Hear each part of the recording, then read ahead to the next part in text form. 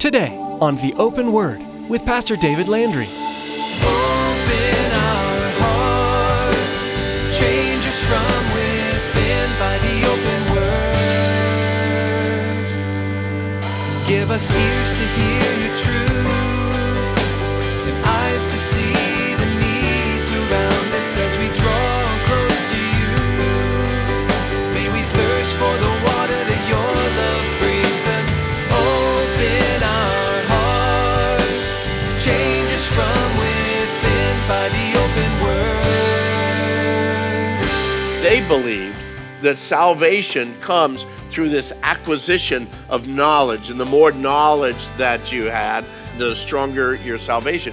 But that's exactly opposite of what the Word of God says. The Word of God says that our salvation comes by grace through faith. There's nothing wrong with knowledge, but it's not knowledge that saves you. It's the grace of God through faith. And even the Pharisees, with their abundance of knowledge and studying of the Scripture continually, guess what? Jesus told them, remember in John chapter 3, what did John tell Nicodemus had to happen? He had to be born again. The early church faced quite a bit of heresy coming into the church that began to muddle beliefs and contradict the truth of the gospel. The Apostle John wrote 3 letters to respond to the growing influx of false doctrines. Today, Pastor David explains some of the various heresies the church was beginning to believe and how even today, they threaten to weaken the church. For example, Gnostics taught believers that salvation came through knowledge which contradicted the truth of the gospel of salvation by grace through faith.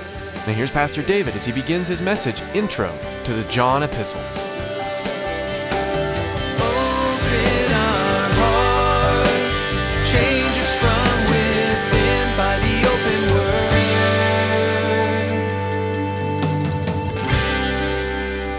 We're going to begin tonight. It's actually a study in 3 small books near the back of your New Testament. The epistles of John, 1st, 2nd, and 3rd John. It was written, most scholars believe that all 3 of them were written not too far apart from each other in the late 60 ADs on up to about the 90 ADs. Most of them say that they believe that they were written before the fall of the temple. The temple happened in 72 AD. And so the time isn't really so important. The thing I want you to understand, though, is even at that point in time and frame within the church was just going through a lot of stuff. You know what I mean? Just stuff. We go through a lot of stuff. We prayed about a lot of stuff. And the church was going through a lot then, too. And one of the big things that they were going through then is in the early stages, there would be individuals that would come into these various and assorted churches saying that they were spokesmen for the Lord, that they were teachers for the Lord. There was bringing a lot of bad doctrine, a lot of heresy within the church. And the apostles were continually fighting against all of that heresy. These 3 books, 1st, 2nd, and 3rd John, the early church understood. Then 200 AD and on from there, the early church fathers commented that these 3 books were written by the Apostle John. He doesn't introduce himself like Paul does in his books.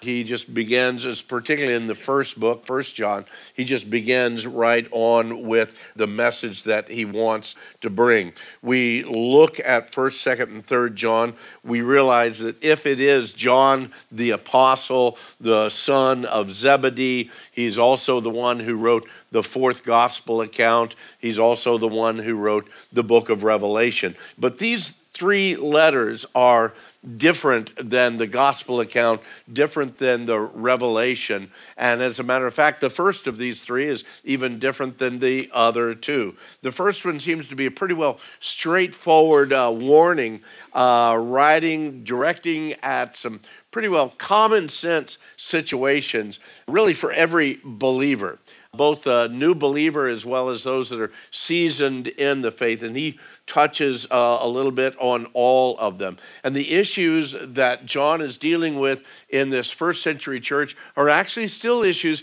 that we deal with today in modern times. When we read through that, it reads like a listing of theological statements or declarations and arguments then for them why these things are so. It's not limited to the first century. Many of those things, though they rose up in the first century, we see them go as in waves all through the history of the church. And like I said, even today. Some of those things that John directly deals with and that we see in some ways and forms today are teachings such as what's known as Gnosticism. Gnosticism. That's Gnosticism. Gnosticism. Well, Gnosticism comes from the Greek word gnotikos, and it simply means having knowledge. And there was a group of people that were called the Gnostics, and two of the main issues of Gnosticism that really attacked the very basics of Christianity. The first one was that the Gnostics believed in what's called dualism. The idea of dualism is in reference to spirit and matter. Anything that deals with matter, the Gnostics believed was evil. So the flesh was evil. Anything of matter is evil. But the spirit, on the other hand, is good. And so they felt that, again, for you and I as individuals, within us we have the spirit, but we also had matter, our physical bodies. Because of that separation that they felt that they was the real deal, they felt that anything done in the body didn't really matter since real life itself existed in the spirit. And in essence, the belief came down to being able to do anything in the flesh, and their belief was that it had nothing to do and didn't affect the spirit at all. They were totally separated. Now, you start teaching that in the church, what happens? Well, people start living like the devil all week, and then they come in church and, try and get real spiritual. And, well, that was a real press. And you know what? That still happens today within the church. The second primary area that they had a problem with, they were leading the church, was their claim as Gnostic that they possessed an elevated knowledge. They had this higher truth that only a few were able to obtain. And that's why the name, the Gnostics, the ones with the knowledge. And the problem was that this higher truth wasn't obtained by studying the Word of God. No, it just came upon them through some mystical realm. They didn't even claim that it was the Holy Spirit of God. It's just that, I'm one that has the greater knowledge. Too bad about you. I have that knowledge, but you don't. Or maybe you do, but the rest of you don't. And this whole thing, Gnostics saw themselves as a privileged class. They were elevated above everyone else by their deeper knowledge of things of the divine. So the compatibility of Gnosticism and Christianity is really non-existent. You cannot have Gnosticism and Christianity working within the same realm because, again, they are so opposing. They believed that salvation comes through this acquisition of knowledge, and the more knowledge that you had, the stronger your salvation. But that's exactly opposite of what the Word of God says. The Word of God says that our salvation comes by grace through faith. There's nothing wrong with knowledge, but it's not knowledge that saves you. It's the grace of God through faith. And even the Pharisees, with their abundance of knowledge and studying of the Scripture continually, guess what? Jesus told them, remember in John chapter 3, what did John tell Nicodemus had to happen? He had to be born again. Oh, Nicodemus, you're almost there. If you could just gain a little bit more knowledge, you'd be saved. No, Nicodemus, unless you're born again, there's no way in the world. There's no way in heaven you're going to be able to see heaven. Jesus told the Pharisees in John chapter 5, he says, you search the Scriptures, for in them you think you have eternal life. But these are the ones that testify of me. But you're not willing to come to me in order that you may have life. In other words, just increased knowledge does nothing if you do nothing with the knowledge you gain. Increased knowledge does nothing if you do nothing with the knowledge that you've gained. you need to act upon that knowledge. You come to a knowledge of the truth. Hey, I know what the gospel means. I know what it means to be saved or how to be saved. Well, if you don't move on it, just knowledge will do you no good. Well, along with this influx of Gnosticism, there was also another teaching called Docetism, Docetism. And that's the belief that Jesus didn't have real flesh and blood body. It appeared as though he did, seemed on the outside that he did, but it wasn't real flesh and blood. But the problem that you run into with that, again, it is a denial of some of the very core beliefs of Christianity. If Jesus didn't have a real flesh and blood body, then how could he be tempted in the same way as you and I are? And as Hebrews says, man, we have this great high priest that was tempted in the same ways. He knows who we are, and yet he was without sin. How could he have really and truly suffered at the hands of the Romans in the same way that Isaiah had prophesied that he would in Isaiah chapter 53, when Isaiah, he was beaten, he was wounded for our transgressions, he was bruised for our iniquities. If he didn't have a real flesh and blood, you can't hurt that if it's just the Spirit. The results of the crucifixion and even his death would have been absolutely worthless if he was just spirit and just appeared to be in human body. Romans 5:10 tells us, for if when we were enemies, we were reconciled to God through the death of his Son, much more, having been reconciled, we shall be saved by his life. Because he had a physical body, a physical presence in reality, flesh and blood, he experienced a real death, a real and true death, and he experienced a real and true resurrection from the dead. Colossians chapter 1, verse 21 tells us, and you who once were alienated and enemies in your mind by wicked works, yet now he has reconciled in the body of his flesh through death to present you holy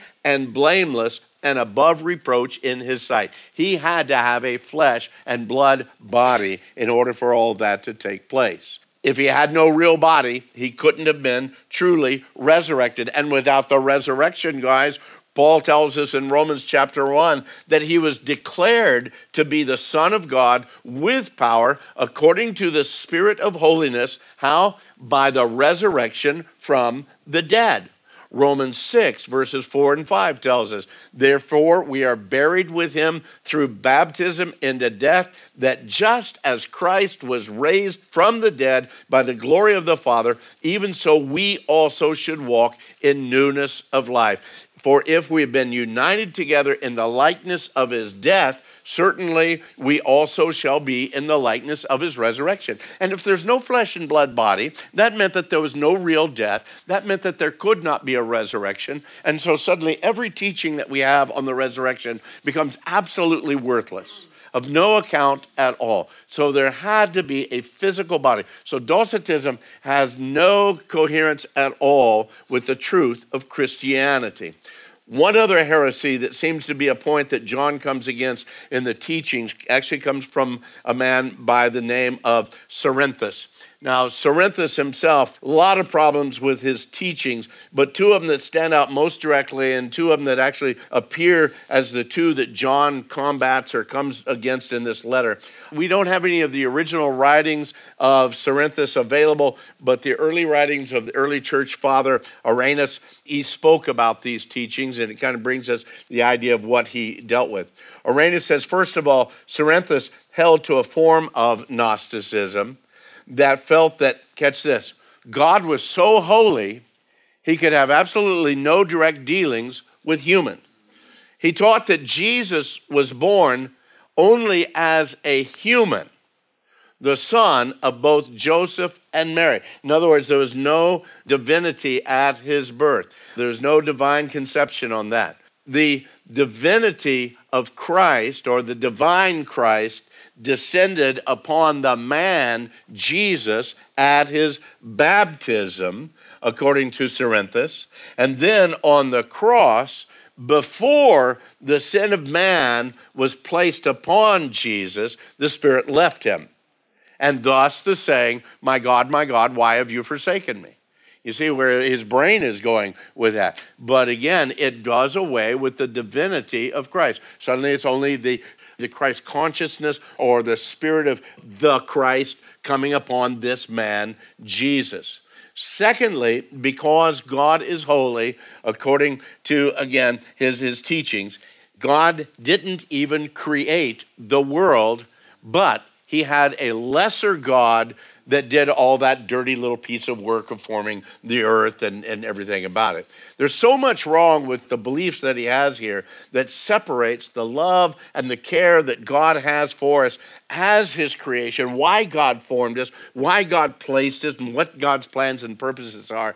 It does away with God's personal intervention within our lives. And the fact that we know that God cares for us, that he wants to be involved with our lives in a very direct and a very personal way. Now, these three areas that were making headway into the church, even in the first century, and John, now as he writes these, he's an older apostle. He's pastored, and some believe that he was probably pastoring in the city of Ephesus at the time that he's writing this, and actually 1 John very possibly being written as a teaching or as a message, a sermon to the church there in Ephesus.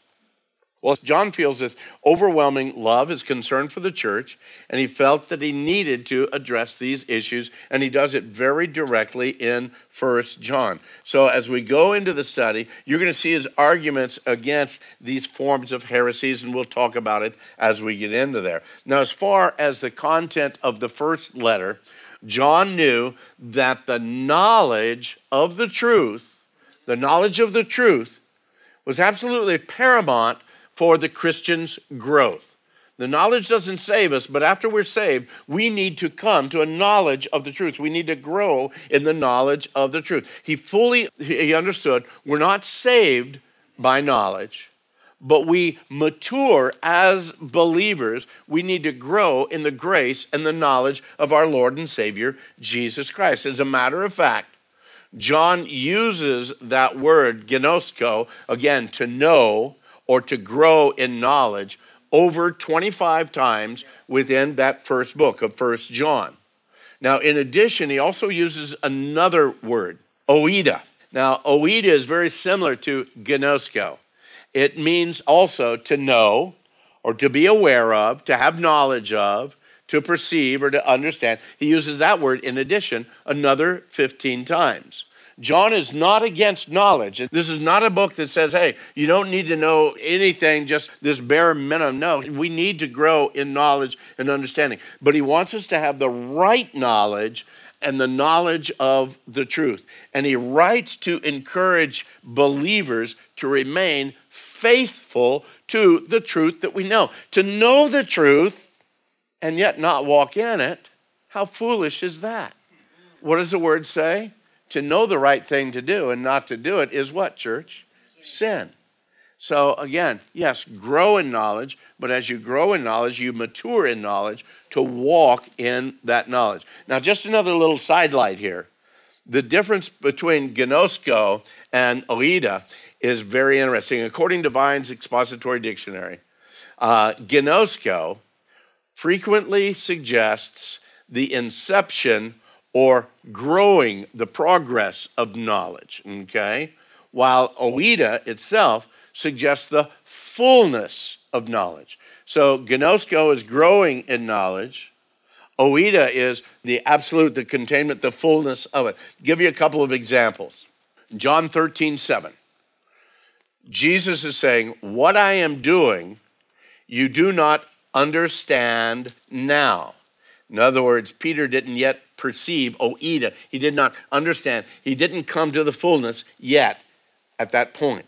But then Jesus goes on. He says, but you will know, he uses the word gnosko. You will get to know, you will grow in knowledge later. You're not there yet. You do not know now, but you will know at a later point. In John 14:7, he uses both of the words in the same way again. Jesus saying, if you had known me, grown in knowledge of me, he uses the word gnosko. If you've grown in that knowledge, then you would have known, and he uses the word oida, then you would have, again, come to a full knowledge of the Father. If we grow in the knowledge of Jesus, guess what? We are coming to know God in a complete way. As we grow in Christ, we come to know God in a complete way. It's not just a perception, not just a perceived notion, but we have an understanding. It's that revealed knowledge. Now, we're going to find that John uses both of these words in significant ways as we get into his letter. And there are things that we as believers, we need to grow in knowledge. While there are other things that as believers, guess what? The Holy Spirit just imparts to us. As believers, it just comes to a knowledge that the Lord gives us. Some areas are the responsibility of the individual as we learn and in our growing process, while there's other areas that the Holy Spirit working in our lives supernaturally gives us that fullness of understanding that's actually beyond our experience. Now, the problem comes is when you and I say, Lord, if you want me to know who you are, just reveal it totally. And I believe the Lord comes back to us and says, I have revealed it to you. The problem is you need to read it. You need to study it. I mean, how many of us as students, wouldn't love to go in on test day and say, Lord, give me the knowledge that I need. Amen? And we've not cracked a book the entire semester. Prayed that prayer many times. I want to tell you, it doesn't work. It does not work. There is a responsibility that we have. Yes, the Holy Spirit will enlighten us in many ways, but we have a responsibility to grow in our own lives. So what are the things that John wants the church to know or to understand? What are the things that we are going to see here? Well, one of the clues that he gives us is the reasons that he himself states of why he's writing this letter. And he gives us 4 very direct reasons. If you've got your Bible, hopefully you are at 1 John right now. Let's look at a couple of the reasons that John himself says he has written this letter to the church. And I say written to you because, again, this is a word, yes, to the first century church, but it's also a word to the 21st century church. It's a word perhaps to the church of Ephesus, but it's also a word to the church of Calvary Chapel of Casa Grande, or anyone who might be listening to this message even by radio. The first reason that he says that he wrote this is found down in chapter 1, verse 4. Look at there. He says, these things we write to you, for what reason? That your joy may be full. That your joy may be full. For you and I, for every believer, when we are walking in the truth and in the knowledge that comes from God, when we are experiencing him daily in our lives, that's when our joy becomes full.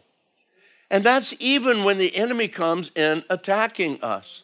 When there's battles around us, if we are walking in the truth, if we're walking in the knowledge of God, if I am desiring to experience him on a daily, moment-by-moment basis, even with the attack of the enemy, our joy can still be full. Understand, the first century church was going through a lot of stuff.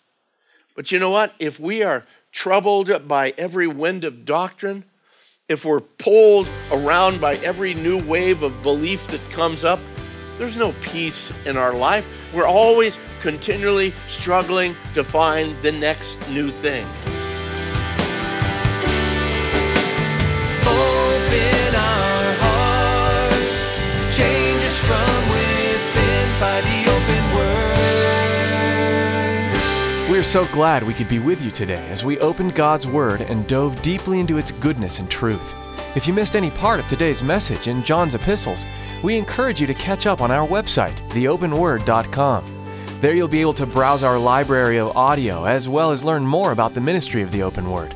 We'd love to hear from you too and find out how God's working in your life.